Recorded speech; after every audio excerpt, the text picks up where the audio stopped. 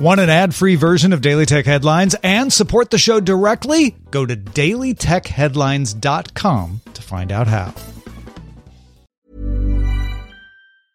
A lot can happen in 3 years, like a chatbot may be your new best friend. But what won't change? Needing health insurance. United Healthcare Tri-Term Medical Plans, underwritten by Golden Rule Insurance Company, offer flexible, budget-friendly coverage that lasts nearly 3 years in some states. Learn more at uh1.com. My business used to be weighed down by the complexities of in-person payments.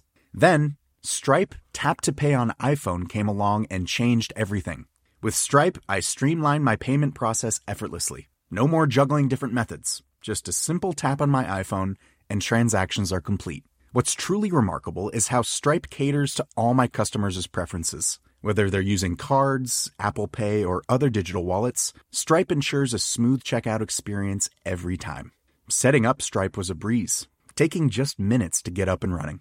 From local markets to global retailers, Stripe helped me expand my reach and grow my business with ease. To learn how Tap to Pay on iPhone and Stripe can help grow your revenue and reach, visit stripe.com/tapiphone. I'm Rich Strappolino, and these are the tech headlines for the week that was. Bloomberg reports that, according to sources, as a condition of approving the Sprint T-Mobile merger, the U.S. Justice Department wants the companies to lay the groundwork for a fourth national carrier. Bloomberg cited analyst Blair Levin, who speculated a fourth competitor could come from the cable industry, which would have enough spectrum, provided a virtual network deal could be reached with the merger of T-Mobile Sprint. Following that, Reuters reported that, according to their sources, Amazon is interested in acquiring the prepaid carrier Boost Mobile.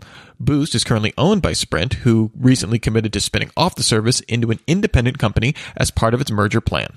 Amazon is reportedly interested in Boost because it would have access to the post-T-Mobile network for 6 years. The company is also reportedly interested in acquiring any spectrum rights divested as part of the merger. At Computex, AMD announced new processors using its Zen 2 chiplet-based microarchitecture, all built on a 7nm process. The flagship is the Ryzen 9 3900X, offering 12 cores and 24 threads at a base clock of 3.8 GHz with a turbo speed of up to 4.6 GHz.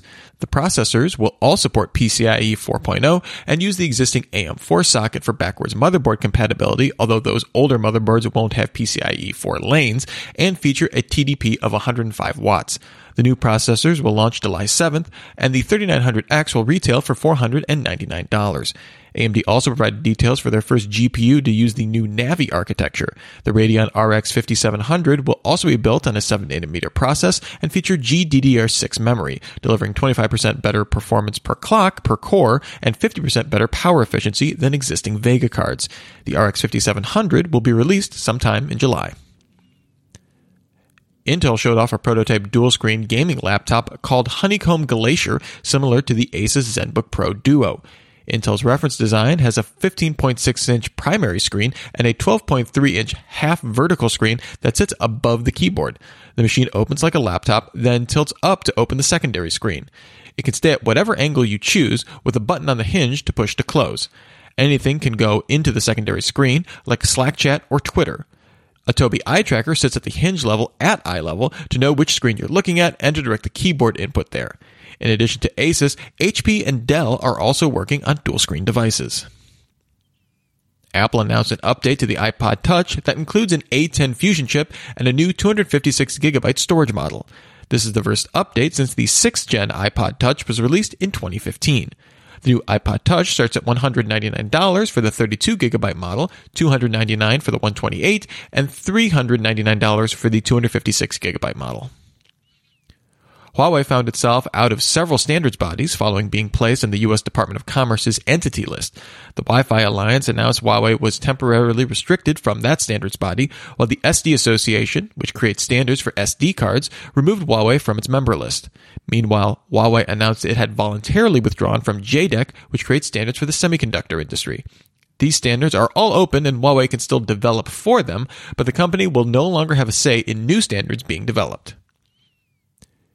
Japan's government said Monday that foreign ownership of Japanese firms in high-tech industries will be restricted.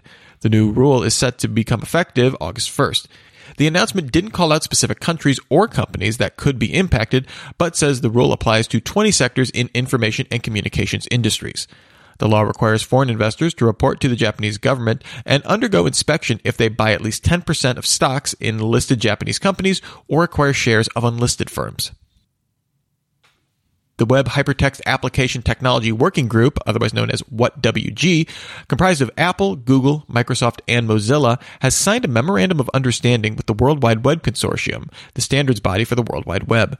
The agreement states that W3C is officially giving up publishing future HTML and DOM standards that will give full control back to web browser vendors.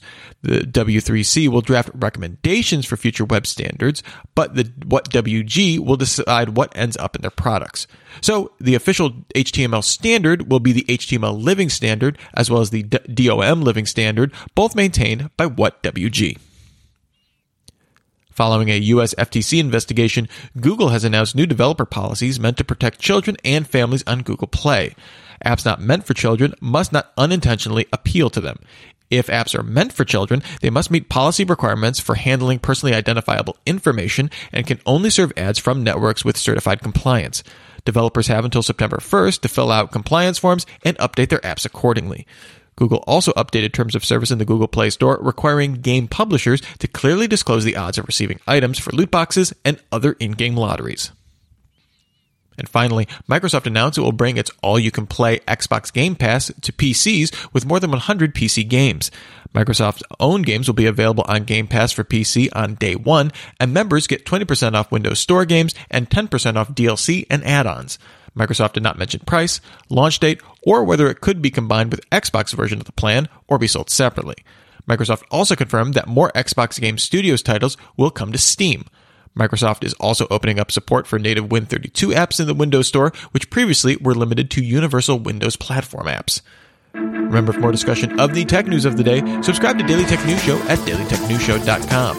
You can find show notes there and links to all these headlines there as well. Thanks for listening. We'll talk to you next time. And from all of us here at Daily Tech Headlines, remember, have a super sparkly day. My business used to be weighed down by the complexities of in-person payments. Then, Stripe Tap to Pay on iPhone came along and changed everything.